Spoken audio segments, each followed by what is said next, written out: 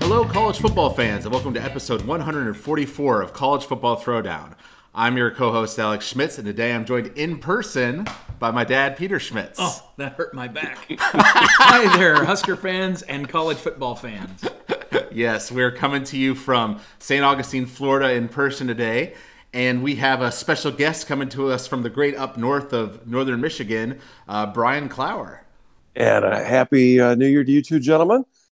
From the Great White North, which right now is ironically kind of green because it's been fairly mild here as well. Yes. Yeah, definitely. We know you guys got quite the storm right at Christmas, but it's already cleared up. It pretty much has been. It's been pretty amazing. So we're starting the new year off a little bit more mild than usual, and looking forward to a successful and happy 23.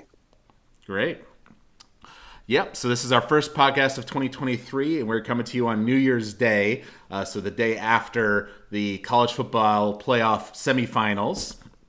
So we'll be talking about those, as well as the other bowl games that have already been played, and of course previewing the national championship game. So we'll have a lot to get into there. Brian has joined us in the past on podcasts. It's been a while, but he'll be able to bring a Michigan perspective to things, which should be interesting for our listeners. Now, if we're going to have to talk about Michigan, I may have to sign off right now. That might be a problem. But before we dive into all that, we're going to stick with our tradition and crack open some beverages. I've got Yuengling light lager here. There you go. Yuengling is a beer you can't get back there in California. Yeah, and so that's good. I'm also drinking a special version of Yuengling. It's I think, Brian, you might appreciate this. This is Yuengling's Porter, made with Yuengling and Hershey's chocolate from Pennsylvania. Oh, wow. Yep. Yuengling is the oldest continuously producing brewery in America from Pottsville, Pennsylvania. All right. And an independent, Pete, or are they affiliated with any of the breweries? No, I think they're independent. They're independent, yeah. Okay. Well, here we go. All righty. Here we go. Cheers. Right. Cheers, son. Cheers. Cheers, Brian. Cheers, gentlemen. Yeah. Yes. Okay. So to start things off, we'll talk about some of the other playoff games. You know, Dad and I on the last podcast predicted some of the bigger ones in terms of bowl games. Right. The win-losses and things of that nature. But one kind of point that has pervaded all of the bowl games and all of college football here in this postseason is this new situation with players sitting out for the NFL, you know, not wanting to potentially injure themselves, you know, in bowl games, and then also transferring to other teams before the bowl game. So we've seen a lot of teams play without some of their key talent, and so it's kind of like you're seeing, not necessarily seeing a representation of what they were capable of in the regular season. Right. Yeah, and it's pretty amazing. And actually, the opting out has been going on for a few years now. Pretty much since the college football playoff has begun, where the central focus on those playoff games has diminished effectively every other bowl game. And so players are making, you know, the career choice, really, that it's in their best interest to, opt out of that bowl game and the risk of injury in exchange for getting a head start on their preparations for the draft. Now, though, this year is really the first major year in which the portal transfer situation, enhanced by the COVID extra year still being a factor in all this, that has just created a flood of additional players opting not to participate in the bowl game because of the transfer portal implication. It's the Wild West, guys. What can you say? Reflecting back a little bit, when we first started having star players opting out, I was sharing with Pete, Alex, that Jabril Peppers chose one year to opt out essentially by saying he had a hamstring injury. Now, he may well have, but it was ironic that he developed a hamstring situation during warm-ups of a bowl game that didn't mean much to us. And I think at that point in time, the clear opt out, the obvious blatant opt out, was not something that they were doing. They were having to use maybe an injury or something of that nature to excuse themselves. Now it's just accepted. In fact, I think it's even encouraged by teammates. There was a case in which one of our teammates encouraged one of his other teammates on the team to opt out of this game because he was a little dinged up and wanted him to make money in the pros. So you can see the logic, but it's just a frustration. Well, and I can understand it to some extent with a non-playoff bowl game, but for you guys, I mean, you're playing for the chance to be national champions. Right.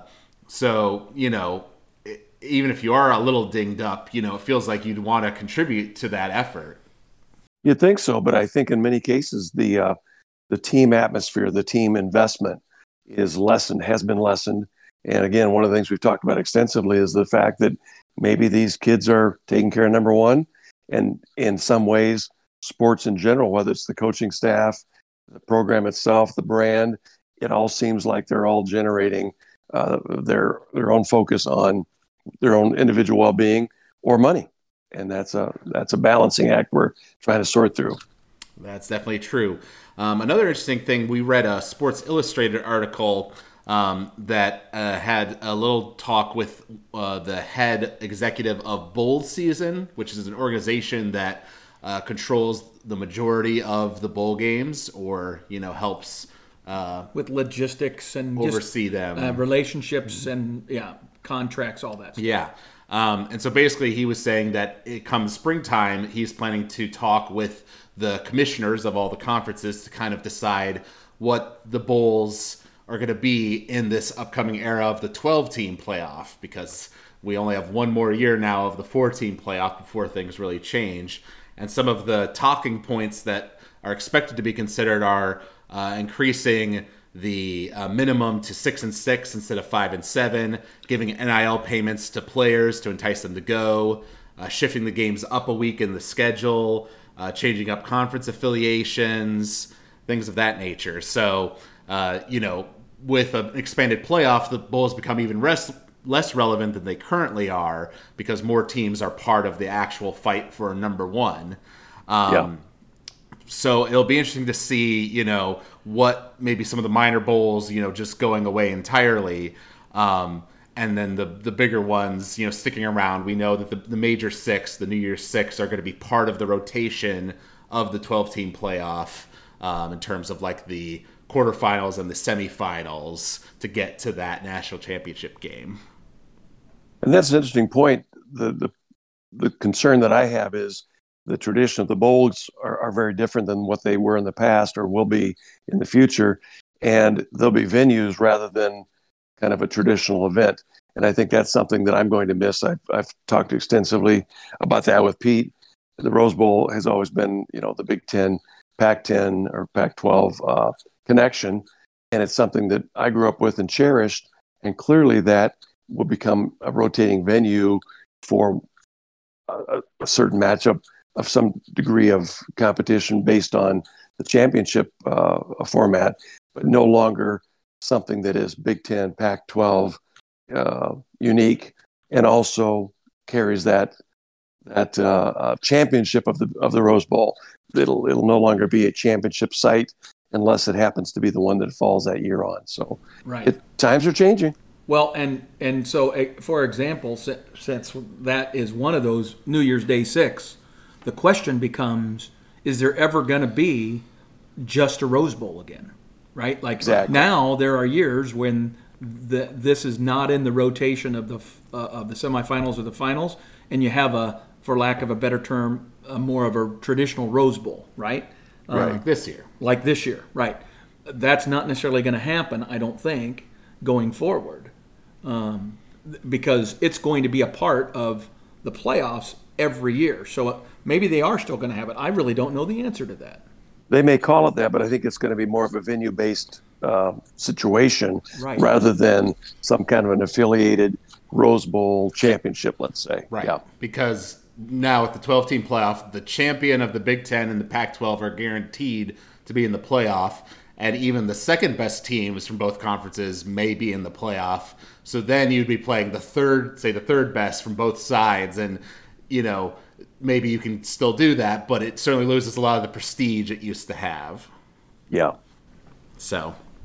Yeah, it'll be interesting to see how all of those changes and all the dialogue, like was interesting to me about this article, was an acknowledgement that they recognize that the status quo won't work in this new NIL era. So now, to entice players to keep them from opting out, they're going to likely have some form of compensation of NIL money that is associated with the teams that are invited to their particular bowl game. So those bowl games now might very well have to be forced, really, to either get more sponsorship or reallocate some of their existing sponsorship for the purposes of paying NIL dollars to all the participants.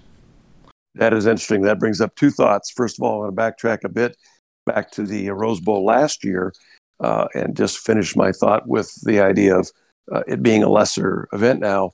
Ohio State, which had recently lost to Michigan in that game, they were then the Rose Bowl representatives for the Big Ten. They clearly were unhappy with that placement, and they ended up winning against Utah, but nevertheless did say this was not our goal. And so that in itself kind of it exposed to me that the Rose Bowl had lost, the emphasis and the focus that it once had carried, which is unfortunate. But relative to the point you just made, Pete, with the NIL payments, perhaps for players staying in the action, it's unfortunate that you've paid these, or you've essentially compensated these players for at least 3 years, perhaps maybe 4 or 5, some cases now even 6, through all of the scholarship money for education and all of the supplemental things that go with being a collegiate athlete, amateur athlete.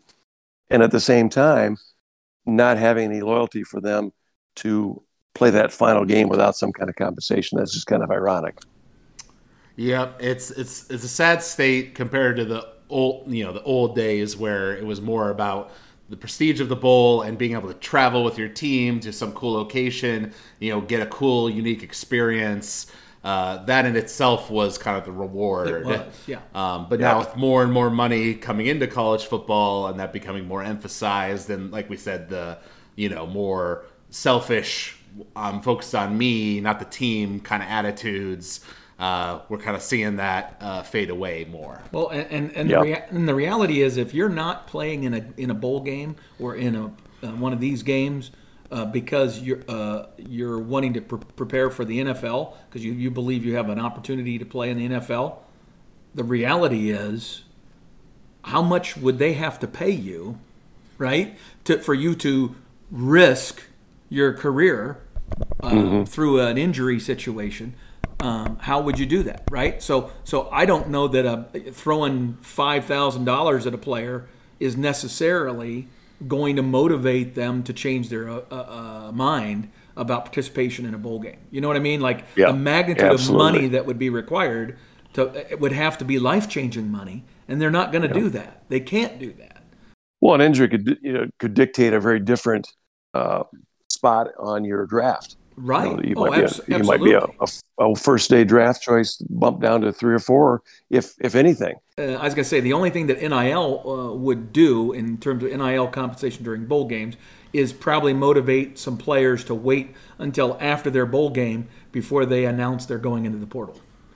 Yeah. It would delay their entry into the portal. Right. Very true, very true. Now, getting on to the bowl games, obviously there are a ton of bowl games over the past few weeks, and we're only be focusing on kind of the major ones or the ones that were interesting in terms of the result.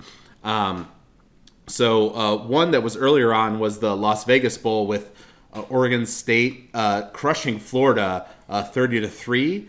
And we had Air Force beating Baylor in the Armed Forces Bowl 30-15. So 2 upsets. 2 upsets, and really 2 prime examples of bowl games matching a team that wanted to be there against a team that didn't want to be there.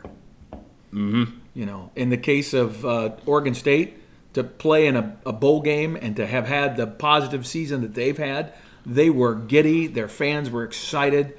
there was so much energy for them, and they played like it, right? And I think similarly, the Air Force was very happy to be in a bowl game, right? Versus who was Baylor. that team? Baylor. Yep. Yeah, who came into the season, I believe, preseason top 10 ranked and expected to compete and possibly win the Big 12. Coming off last year, I think they were definitely at high expectations. And Air Force just did what they always do.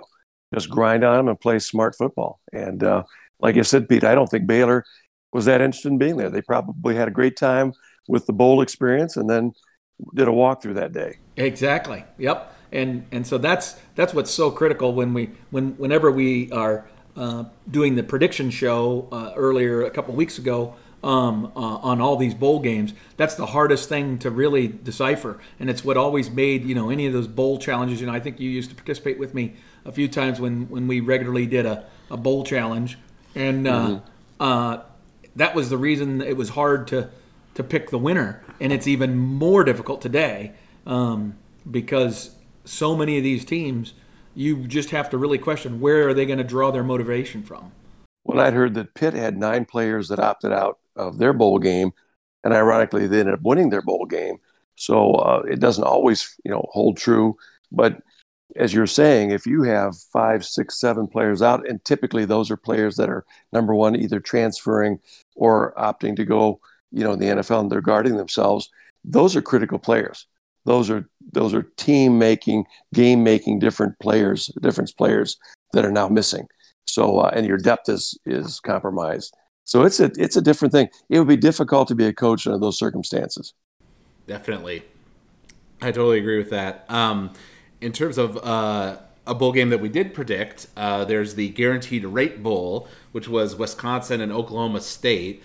I predicted that Wisconsin would win it, while Dad predicted that Oklahoma State would win it.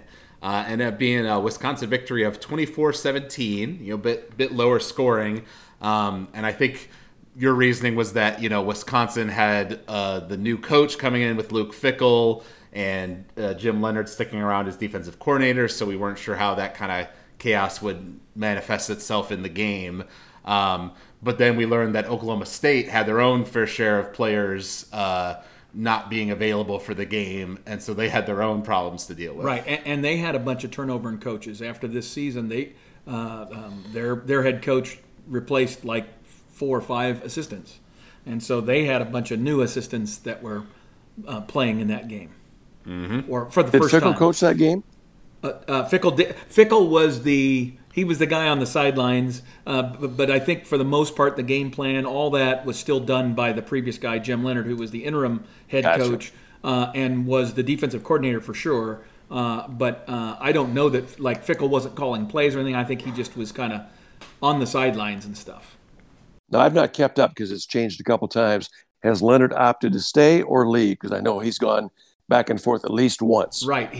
Twice. He's leaving, but he decided to stay and stick with his team until this bowl game was over. Right. Gotcha. Yep. So good for Wisconsin. I know Dad was torn because on the one hand, it's good for the Big Ten for them to win these bowl games. On the other hand, anything good happening to our rivals is bad. So right. Yeah. Well, yeah, I really am. I'm at a point where it is hard for me to be happy with anybody else having success. Because I've realized, and we talked a little bit about this previously, to a large degree in football, and particularly within your conference, it's a zero-sum game. There's only so many games that are conference games, and somebody has to win one and somebody has to lose it. There aren't ties. So guess what? If your rival is winning, that's not good for you. It's not good on any level, even though somehow the SEC has been able to create this whole SEC moniker thing, and that's mostly because everybody, I think, fell victim to basically acknowledging that for about a decade, Alabama was going to win the SEC every year anyway. So it was no longer about who's going to win the league. It was now about let's ride the coattails of Alabama's success and let's be prideful of our collective success. And I don't think we have that in the Big Ten. I don't think any other conference other than the SEC has that. Yeah. Because we still hold our rivalries pretty staunchly. Well, to that point, we were at a bar watching some of the games, eating some food here in Florida, and there was a guy next to us who was cheering for one of the teams, and I asked him, I think it was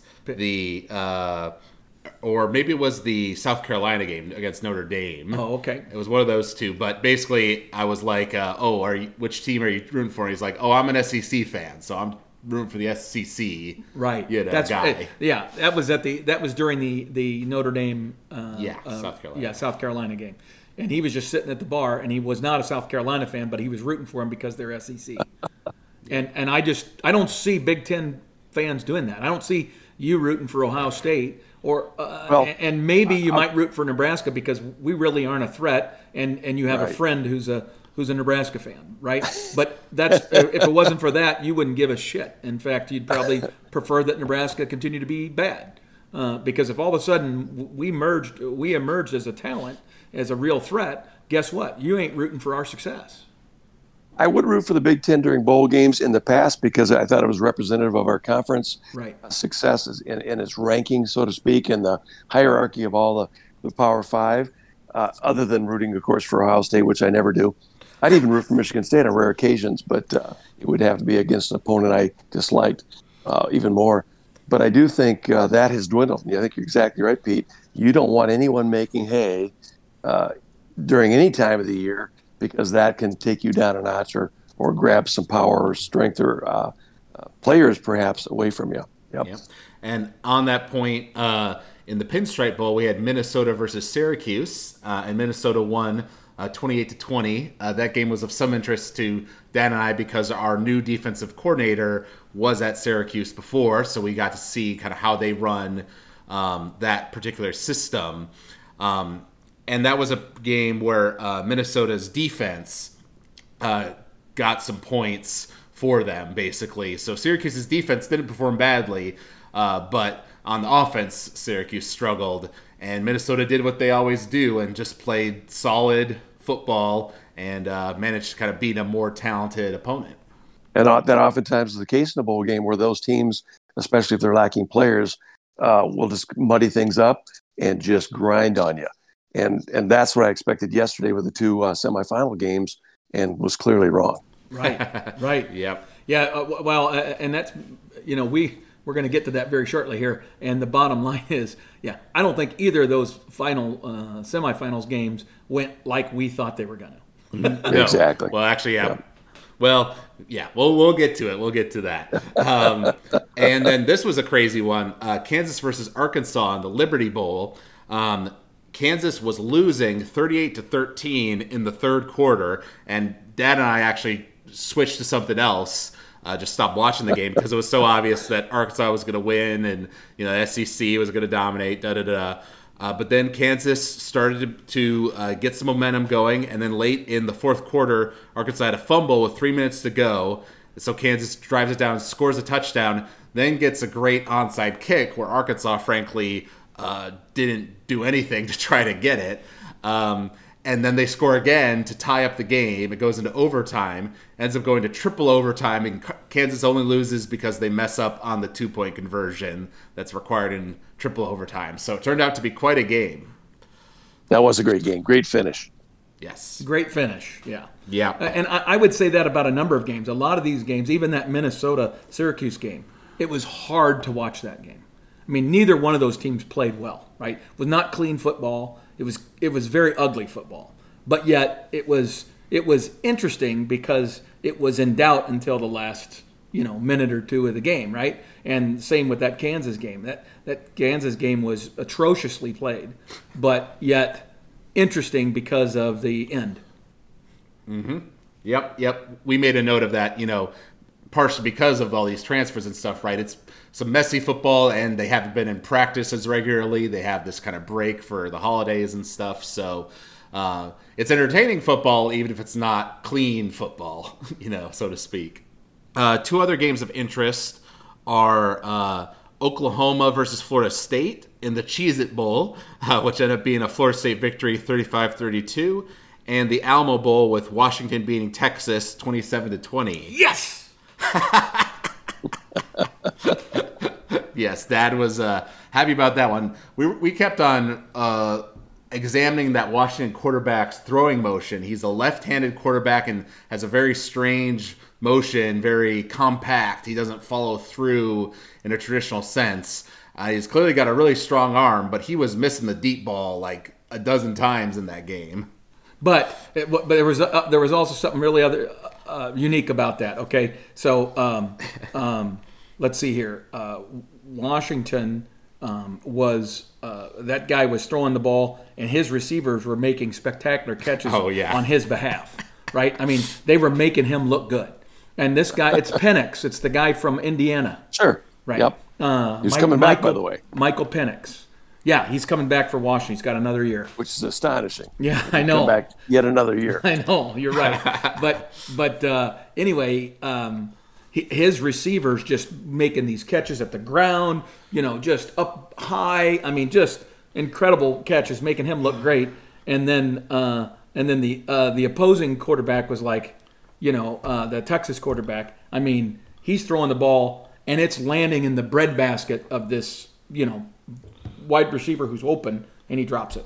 And it just happened like 4 times. And we had to comment that, God, I have a feeling that Ewers guy is like, shit, I'll trade wide receivers with you any day of the week there, Michael Penix, because that makes a difference. It does. You guys can catch the ball. You were mentioning, Alex, this guy's delivery. I'm watching the game yesterday with the transfer from it was the Tennessee game. He's the new quarterback, Milton, right? Who stepped in as a starter yesterday for Tennessee. Same thing, 6'5", and he throws the ball at about a 4-foot level. Like he's sidearming it. Right. And I'm thinking, do these guys just come with these bad habits and they're not coached to change them, and it's allowed because it clearly isn't the most effective throwing motion. And the kid's got a cannon for an arm, but I don't know how far he can go with it if he's going to sling it that way. Right. And I suspect there's more than one quarterback coach that has tried to change his throwing motion, but then they abandon it at some point because at some point they're looking at the whole package and saying, I want to just get that athlete on the field. And if that's the way he's comfortable throwing it, I tried to change it. It did not lead to a positive result. I mean, it just would take so long to get somebody to truly change the habit, right? Or they do it for the first quarter, and then as the game goes on, it deteriorates and they go back to their old way. Yeah. I predicted that Florida State would win in that Oklahoma game, so I get the point there because you picked Oklahoma. But we both. What is the tally right now, Alex? Well, we both predicted Washington would beat Texas. Okay. So I'm up by 2 currently in our predictions. Yes. But that won't last for long. Speaking of that game you were just talking about, Brian, that was the Orange Bowl, Tennessee-Clemson. I really thought that was going to be one of the best bowl games we had. They seem like pretty evenly matched teams. They're both orange, which was funny. Clemson had just started this new young quarterback in the conference championship game, and he played really well. And the other guy, the starter for the whole season, had left and transferred to Oregon State. And so it seemed like Clemson had kind of got it figured out. But then they just made so many mistakes in that game. They out-yarded Tennessee significantly and in time of possession and everything. But they just couldn't get the scores going, and they had a terrible end of the first half where they just ran out of time and didn't get any points when they could have gotten a field goal. So it was a real frustrating day if you were a Clemson fan. Yeah, I can relate. Well, very similar game. And so can we. We had a whole season of it, i.e. 2021, where Scott Frost found so many different ways to beat a team in every statistical category except the scoreboard. Yeah, and that's the one that counts. That's right. Yep. So I predicted that Clemson would win 31-24. Dad predicted that Tennessee would win 45-31, and that being 31-14 Tennessee victory. So Dad gets the nod there. Well, Tennessee's a scary team. I was telling your dad, Alex, that Tennessee's a team that makes me nervous. I think they've got a really progressive coach. He's got a very different philosophy than most of the SEC schools. He doesn't mind putting up points and trying to have a shootout, and it might be successful with the talent he's got there and his recruiting ability. So Tennessee's a scary team in the future, I think. Well, and I suppose one thing I didn't factor into my prediction was that unlike a lot of these other SEC schools, Tennessee was happy to be there because they've had a good season this year. Even though they kind of had some disappointing losses near the end, this season still went a lot better than they thought it would. They beat Alabama, so they aren't in the same position as some of those other ones. That's true. And then we had the Alabama-Kansas State game. For some reason, I went with my heart and said that Kansas State was going to win that one, while Dad was the realist and said that Alabama would win 35-21, ended up being 45-20, so kind of a drumming on Alabama's part. But Kansas State did get out to an early lead of 10-0, and they were clearly going for the win. They were willing to take risks, not settle for field goals, to try to go for touchdowns. It just didn't work out for them.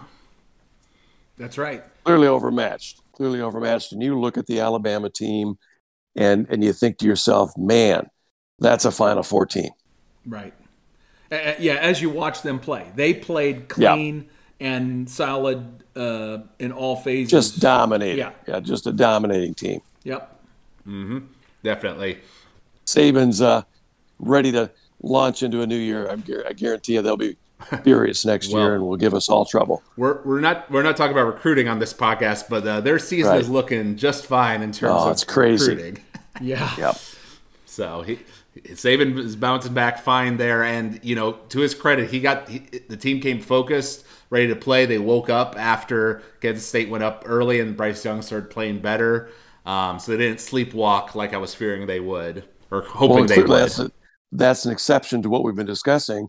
They had no business being motivated to do well, and that may have been why they started slow. But clearly, their talent was so superior. They said, "Yeah, we can just march through these guys." And it was a clear win. And we didn't predict this one, but Iowa beat Kentucky 21-0 with 2 pick sixes in one of the most Iowa games you've ever heard of. Oh my gosh, what a team! Huh? Well, and Kentucky, they. Nebraska. That's a pretty good team. Exactly. And Nebraska and other teams were courting their coach.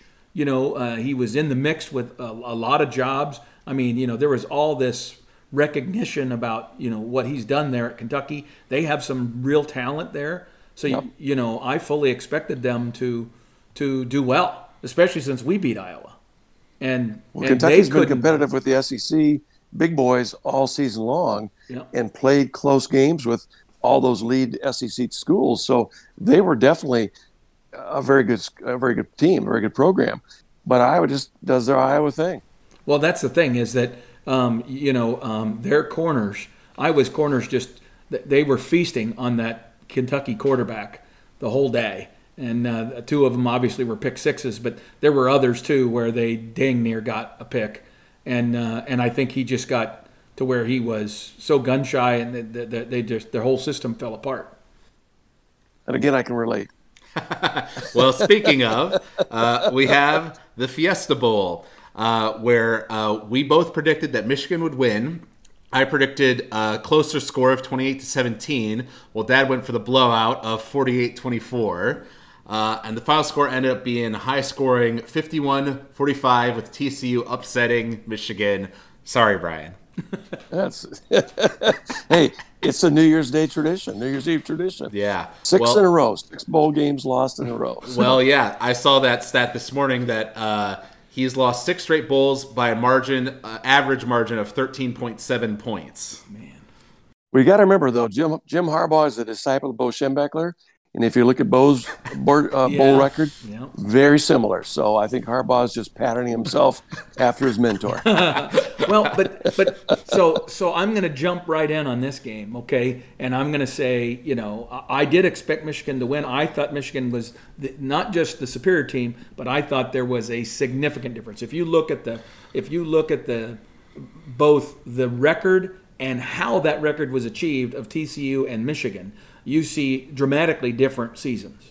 You see a TCU team that had to come from behind 7 times for victories during the season. They were a team that was constantly under duress, not ever, cruising, so to speak, smooth, beating people. Michigan, on the other hand, was a team that, for the most part, in many of their games, once you got somewhere into the third quarter, they were pretty much controlling the game. And they were doing that by use of their offensive line and then, enough success passing the football to keep the Lions from, loading everybody in the box, right? And you had the players and specifically the offensive line to do that.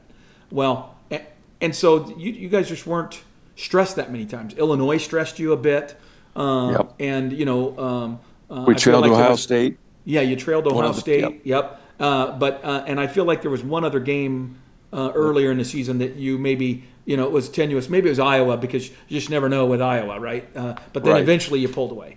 But other than that, I mean, when you played us, it was a 30-3 game. There was never really any doubt who was going to win, that sort of stuff. So I just was convinced that if you just do what you've been doing, and Harbaugh had shown we talked about it, Brian, you and I had a number of times about how Harbaugh had been very patient with his running game. Even when maybe he initially, in, say, the first quarter or whatever, wasn't having a lot of success, he stayed with it. He stayed with what was working, what had been working, and they were just very disciplined.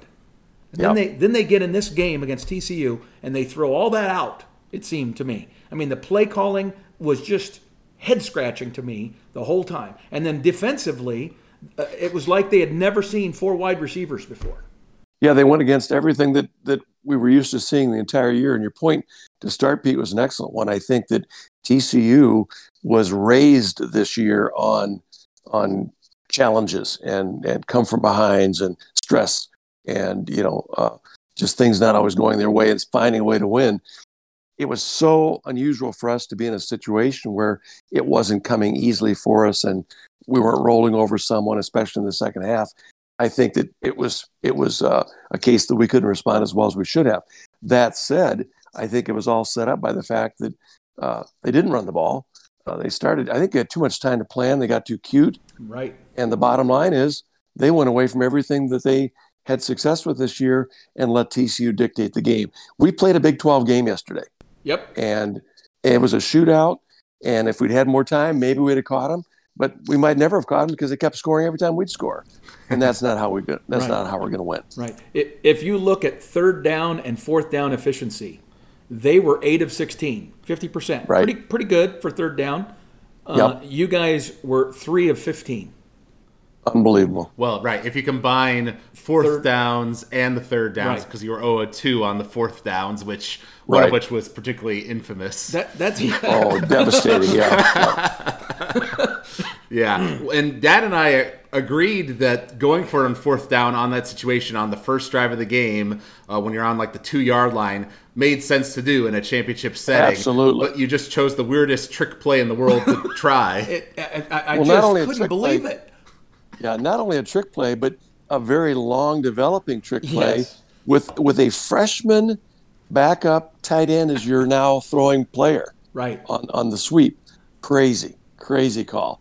And the poor kid didn't have even the presence of mind to throw the ball away, which would have at least preserved the position of the ball at about the 2 or 1 or 2 yard line. Right. He ended up getting sacked at the 7 or 9 or whatever it was. It's like nothing good came from that. That's right. And the worst case scenario would have been just line up one of the big boys and let them rumble it in. Yeah. Well, and what was probably the most surprising to me, because I was definitely more believing in TCU than Dad was. I didn't think it was going to be a blowout. I thought it'd be a close game, but that Michigan would win. And when Michigan on the first play gets like a 70-yard run, right through the middle of the TCU line, I thought, oh man, this could be a blowout. They're going to run all over the place. But after that play, TCU really got it together in terms of rush defense. That was clearly their game plan going in, was to try to stop the rush. And Michigan only had 186 total rushing yards. Well, and if you take that 60-yard run away on that first play, you're down to 126. And then you recognize that out of those 126, half of those were from your quarterback in basically runs or scramble situations. Yeah. So you take away the big run by the quarterback and the initial run by our halfback, we probably got 80 yards rushing. 70 or 80. Crazy. Yeah. Now, I should have asked this earlier, Brian, but what was your initial impression going into the game? Were you confident that Michigan would win, or were you concerned? I was quite confident, but I'm always concerned because we don't do well in bowls, number one. And I think that you guys kind of alluded to moving up the bowl schedule a bit tighter to the end of the season. I think for Michigan, and I think for some of the lead teams, it's more problematic to have those 3, almost 4 weeks of downtime because I think just too many things happen. They lose their tendencies. Maybe they get a little rusty. Maybe they start scheming things that, oh, we should have tried that during the year. Let's plug this in now in the bowl game. And I think because we felt we were definitely the better team, Harbaugh was willing to maybe take a little bit more risks here and there because he figured we could respond from it. Since we were probably the better team, it blew up in our face, and we turned out not to be the better team. Right. Well, I think it was because you guys almost came back even after all the mistakes. It was clear that you were the more talented team, the better overall team, but you didn't play as well in the day because there were the 2 pick sixes, the fumble on first and a goal at the 1 yard line that was very critical. So some devastating mistakes that just seemed to keep piling on. But then in the second half, Michigan started making more of the comeback. The quarterback started playing more consistently. TCU had their own fair share of turnovers. They ended up being 3-3 on turnovers. So it was even over the course of the game. And TCU also let some huge plays go by. But then it seemed like as soon as that happened, Michigan would be on defense, and then they'd give up a huge play to TCU. So, like you say, it was a shootout. Well, and that's where that's where them playing. It wasn't just the offense playing unusually. I thought your defensive coordinator, for whatever reason, called a game plan that was more intimidated by TCU's spread attack than he had been all year against some other teams that he had faced that also had some very talented wide receivers, i.e. Ohio State, where you went zero coverage. I mean, they went zero coverage. And so then you have one slip, you have one guy miss a tackle or take a wrong angle, and it's to the house. And that happened, including at a critical point in the second half when you guys were mounting your comeback, and then they just put a knife in it because they throw the ball to on a short route, really. And the guy ends up breaking one tackle, and boom, he's gone 60 yards or whatever it was for a touchdown. Yeah, Minter called a hyper-aggressive game, and I don't know exactly why he did that because, like you said, Pete, Maryland, Ohio State, Purdue, all had significant passing games, and we just sat back and bent, not broke, bend, don't break. And we also had injured the running back for TCU. Right. So their ground game was definitely, it was just kind of muddied up. And sure enough, we could have backed off some and probably avoided some of the big scores and had a better chance at making, the gains and making the score a little closer or coming back completely. Right. But we just could never get that stop. After having all this conversation, I will say this. At the end of the day, you don't win a game in which you throw 2 pick sixes. So part of it is not only did you had the same number of turnovers, but the Michigan turnovers translated immediately to 2 scores for TCU and eliminating a score for you. I mean, because you're right on the goal line on the other turnover, right? So the reality is those 3 turnovers represented 24 points or 21 points in favor of TCU. Yeah, clearly those 21 points would have made it a rout on our behalf. Absolutely. And you can argue that the one play that we fumbled on the goal line should not have been even presented to us because we should have gotten the score. Well, right. But either way, you fumble at the goal line and you can't do those kind of things. So the 2 pick sixes, the fumble on the goal line, 21 points. Yep. We essentially let them swing it. That's over. You can't overcome that. Nope. It's not very often. Yep. And we almost did. I know. Right. Well, yeah. There were some, kind of questionable calls on both sides. I think it was an SEC refereeing crew. And, because TCU had some calls called on them that I thought were kind of baloney. Yeah. And then there was the targeting call at the very end of the game that was not called, which would have given you another. That did look like targeting to me. That did look like targeting to me. Wow. Are you serious? No, you don't think so? Oh my God, I absolutely believe it was targeting. There's no doubt in my mind it was. Yeah. But no, I'm saying I did think it was targeting. I thought it was targeting. You thought it was. Okay. Yeah. I 100% believe that you guys should have gotten one more snap. They should have moved the ball 15 yards, and you should have gotten one more snap. It would have been a Hail Mary. It doesn't mean you would win the game or anything. But Right. What frustrates me about that is the absolute abject inconsistency throughout college football of how With that targeting. how that call is applied, how that call is reviewed, because that call was called from the booth. It was buzzed down because there was no flag on the actual play. It was buzzed down from the booth. So the booth guy saw it and he said, "Hey, let's take a look at this." But then after he reviewed it, he said it wasn't targeting. And yet, to me, if you read the rule book, you need to have one of three elements, not all three, but any one of these three, and it's targeting. And helmet-to-helmet contact is absolutely on that list. Now, I've seen all kinds of targeting calls that were called all season long where an offensive player lowers his head to engage in contact with a defensive player, and they call that targeting. And to me, that is football, right? Yeah. Whereas this play, where you got a guy whose back is to the oncoming defender, the defender flies in there with his helmet down like a spear, right? We used to call that spearing back when we played. Helmet on helmet. Yeah, Yep. and there was helmet Which on meets the helmet definition. contact. I don't know how you don't call that, targeting. That was such a sloppy end of that game. Yes. And that was the punctuation mark Indicative, on the ending. But I don't even know what happened to that play with the early snap and stuff. Yeah. But ironically, had we gotten the targeting call on the 15 yards, I think we would have been somewhere around midfield, maybe even slightly into the Ohio State. I'm sorry, I'm still thinking Ohio State, TCU territory. And I think there were still 20 seconds or so left. Mm-hmm. So there might have been more than one play. A Hail Mary. You're right. You're exactly right. That, Right. To me, that So it that's- is what it that's is. disappointing. But I hate the way that Right. that particular call gets applied so inconsistently. Right. It sort of reminds me in F1, which I've somewhat gotten into last year, there was a big controversy where in the very last race of the year where the two top people were tied in terms of points. So basically whoever wins this race wins the overall season. And there was basically, they interpreted the rules a bit differently and didn't want to let it end under a yellow flag because it was the end of the championship, right? So kind of because of the circumstance, they said, okay, we're going to go back to regular racing for the last lap, and that disadvantaged the guy currently in first. Right. And so, it was a big controversy, and this felt a little bit similar in that because it was the last play of the game and it was this confusing, chaotic thing, and it would have been a huge momentum swing, the refs kind of backed off. Right.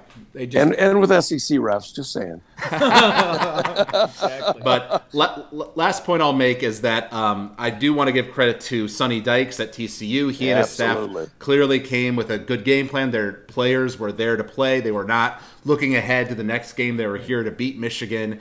And to put some context on their success, in the Big 12 preseason poll, it had Baylor number 1, Oklahoma number 2, TCU 7th. 7th within the Big 12, to give you an Isn't idea that of amazing? how far they've come. Right. Complete flip-flop there. And Sonny, he comes from the Mike Leach coaching tree, with given Mike's recent departure, rest in peace, may he rest in peace. That is, I think, an awesome thing. But I think he's going to do very well at TCU in the new Big 12.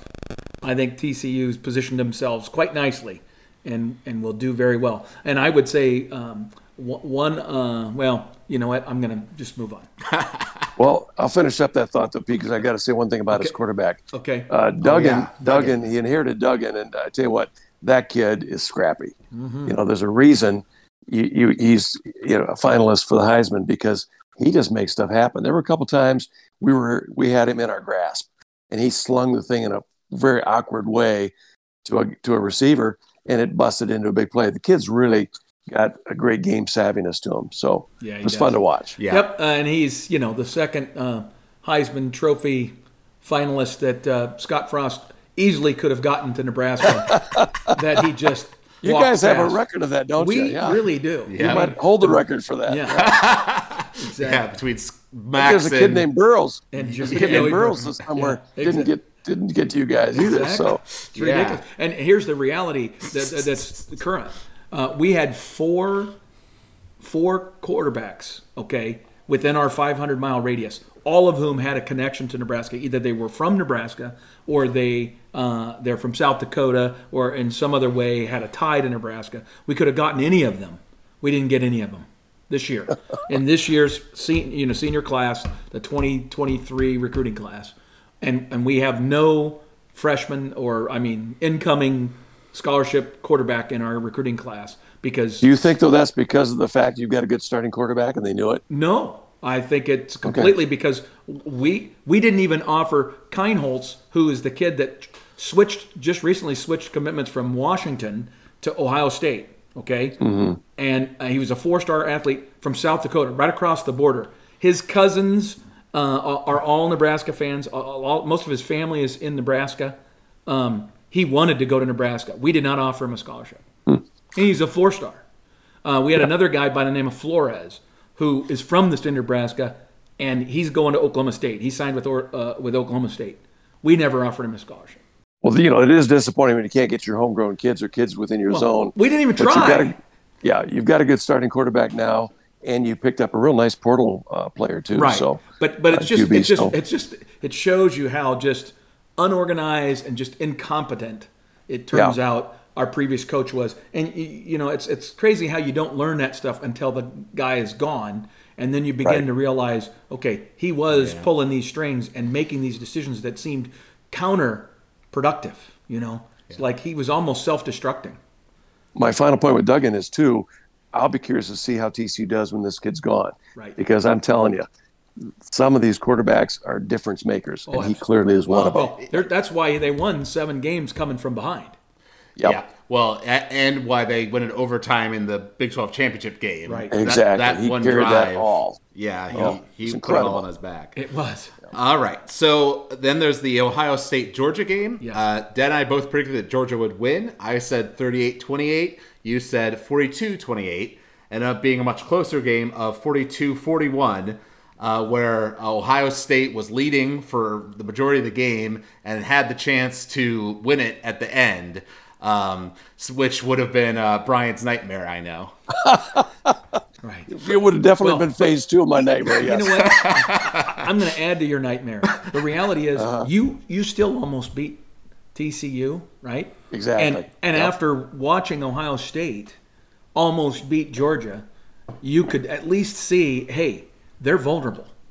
They're a team that is beatable, right? Well, and twice now. Had you guys beaten TCU, you would have looked at that next game at least with some optimism and say, hey, this team is beatable. This is not the Georgia of last year. Exactly. Yeah. And if you recall, the previous game that Georgia played against their SEC opponent, who would they play? Was it South Carolina or someone? Who do they play in their championship game? Conference championship? I feel it was LSU. LSU. That's right. And LSU, even though they lost the game fairly convincingly, LSU scored in droves on them. Yes. And I thought, wow, okay, was it just a letdown or what? But clearly, they don't have the defense this year that they had last year. And especially, still very good. Ohio State, there were portions of the game last night where Ohio State was just playing pitch and catch. They were throwing the ball, and their drives were 4 plays, and each one of them was 20 yards down the middle of the field.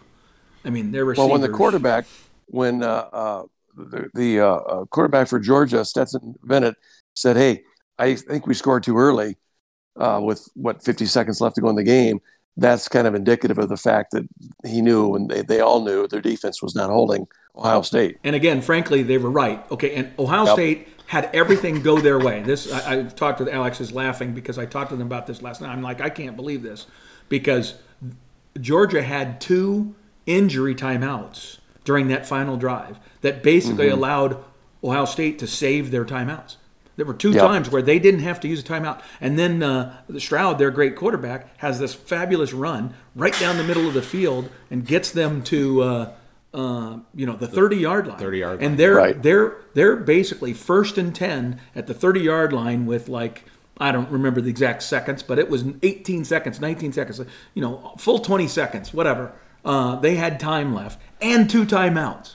You have 3 plays to advance the ball from the 30-yard line, get it closer. And all you need is a field goal. And all you need is a field goal. And they end up losing 2 yards in those 3 plays and waste both their timeouts. And then he kicks a field goal that's a 50-yarder, and that's a field goal that even a good kicker is probably only going to hit 6 out of 10, and that's a really good field goal. Oh, if kicker. that, yeah, I was going to say if that, yeah. So anyway, I just again Ohio State's coaching during the stretch. I was going to say, obviously tremendous program, and I think they showed it by the way they played Georgia. But I think Ryan Day has also shown some chinks in the armor with his coaching decisions and some of the things that he's done during games. Not just he's a great recruiter. I think he's a great overall coach. They've got a great program. But I've seen a few things that have popped up that said, okay, he doesn't have all the answers either. No. Yep, that's true. And I was struck by, like you said, how easy Ohio State was able to score on Georgia's very good defense in certain situations. They gave up their own pick 6 early on in the game, and had a 14-point lead going into the fourth quarter, which I remember Dan and I said, Ohio State was on a drive and they got a field goal instead of a touchdown, which meant they had the 14-point lead instead of a 17-point lead. And we said 14 points isn't enough. You needed the 17 to make it a 3-score game for Georgia, and that turned out to be true. Yep. And they had their own interesting situations where they had opportunities to get more points or make Georgia lose points, such as the targeting that got called back that would have made Georgia kick a field goal instead of getting a touchdown, or the gutsy go for it on 4th down fake punt scenario that Ryan Day drew up that then got called back because of the timeout. 12 guys. There was a 12th guy on the field. But it was because of the timeout. Okay. Yep. The Georgia guy called the timeout. Oh, that's right. But it turns out there were 12 men on the field, so it may have been called back regardless. The point being, Ohio State had plenty of chances. It was another exciting back and forth kind of game. We were disappointed because we wanted the SEC to lose, of course. Absolutely, yeah. So, a bit bummed that it didn't turn out that way, but it was cool. I had the game up on my laptop, and we had the New Year's ball drop on the big TV, and it timed up almost perfectly with the field goal. Right. Love it. It was funny. Yeah. Well, the irony of the whole thing was of yesterday's games, you figured, okay, the 2 defensive teams, Georgia, Michigan, they'll just make these games kind of their own, just bully ball and just do what they expect, and the other 2 teams will fold, and that'll be the end of it. Now, the 2 teams with the supposed good defenses got lit up, and the irony now is that as I look at Georgia, even though they won the game, TCU is the kind of team that can give them trouble, given the fact that in the last 2, Georgia's not played particularly well against wide open offenses. So if they can't figure out a way to tighten up their pass defense, TCU's got a shot.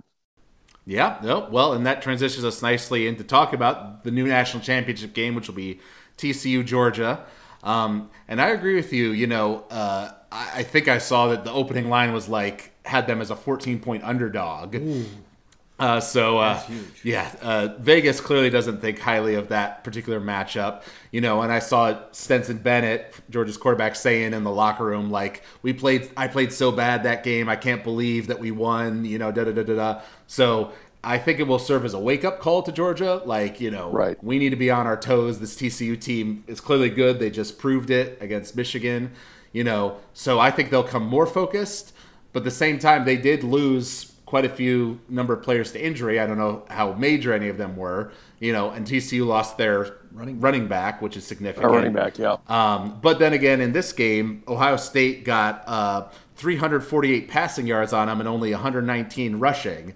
So, TCU's strength is passing, and that's what Ohio State was able to use against Georgia. So I agree with you. I think, although if I was a betting man, I would still favor Georgia in terms of who's going to win. I think TCU can keep it interesting and might be able to pull off the Cinderella run. See, here's my thing.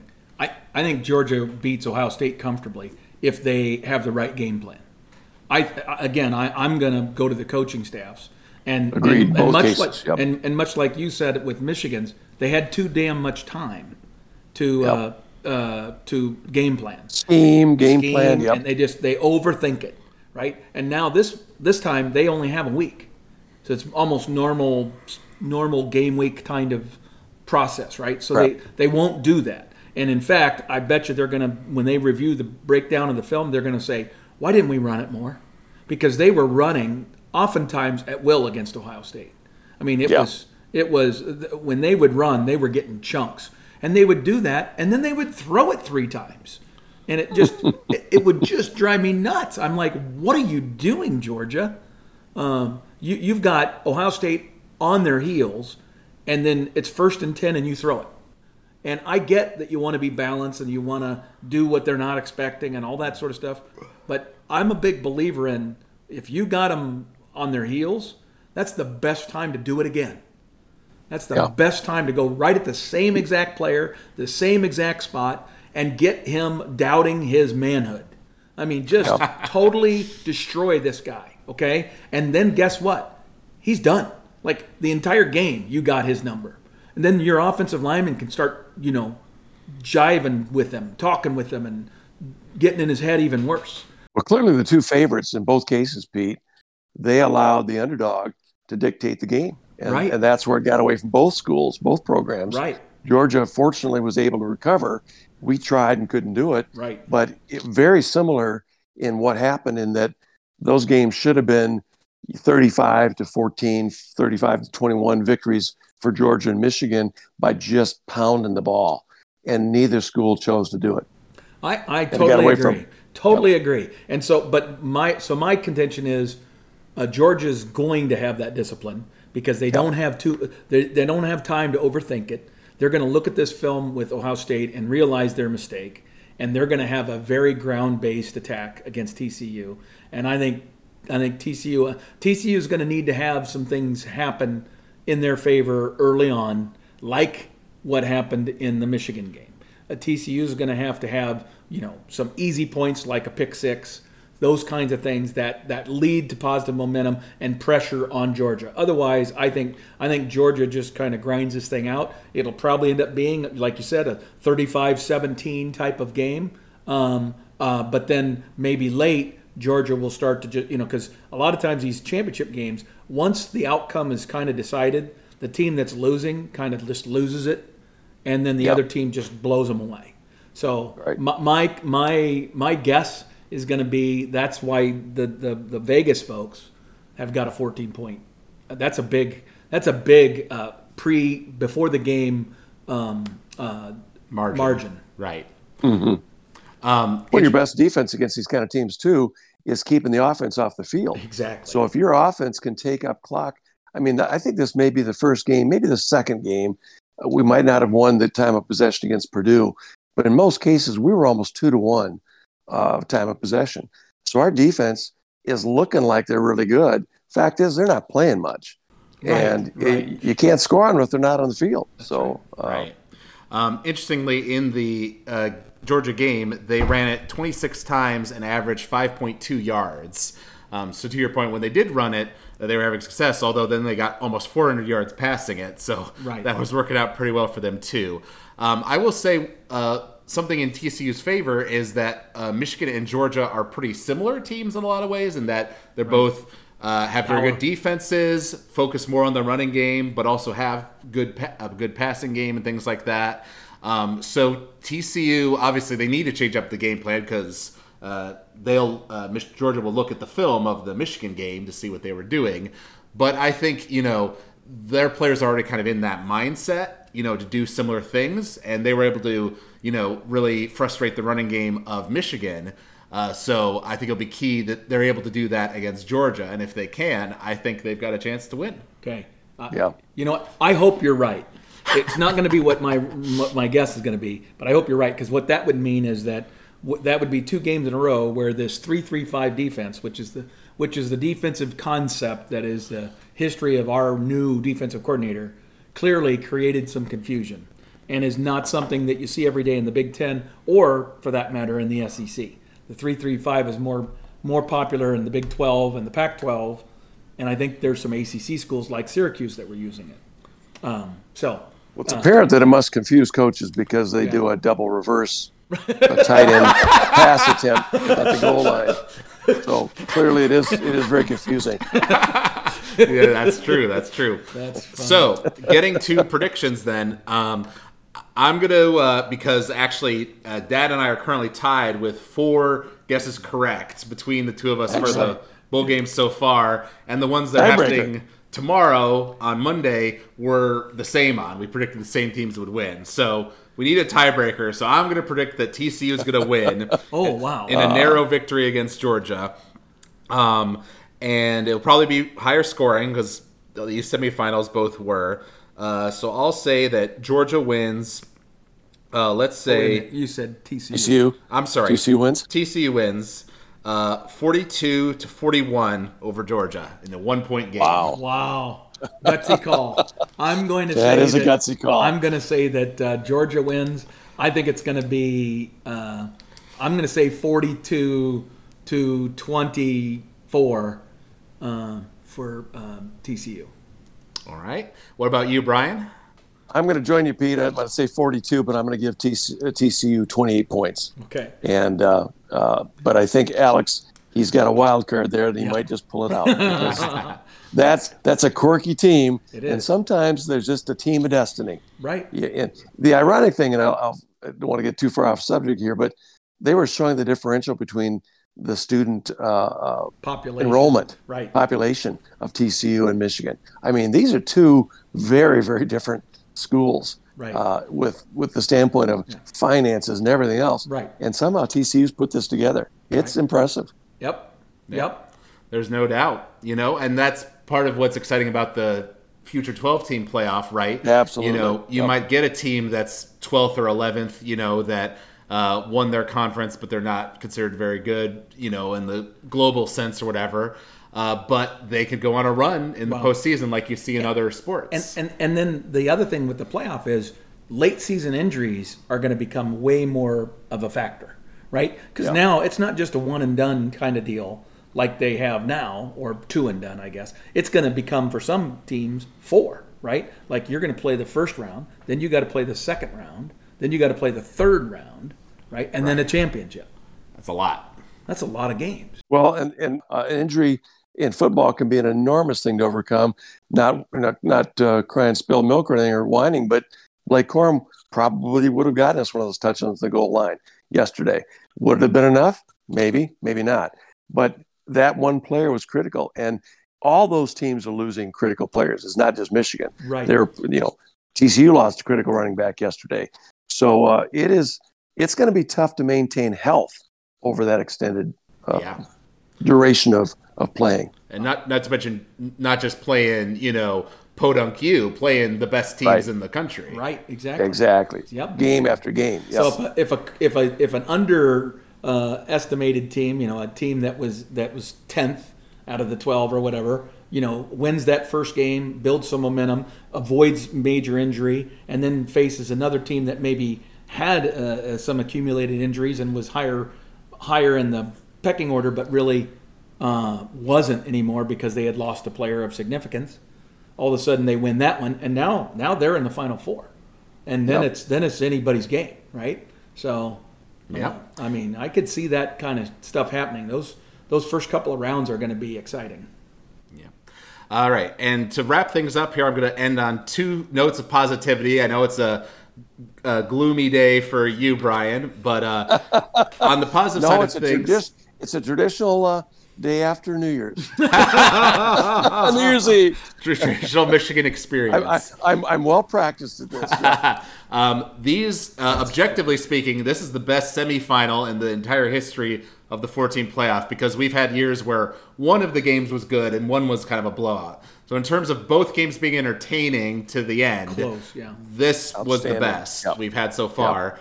And it shows that there's more parity in college football than I think a lot of people would have said before, because we saw both Big Ten teams be very competitive against the teams they were playing against, including the champion of the SEC.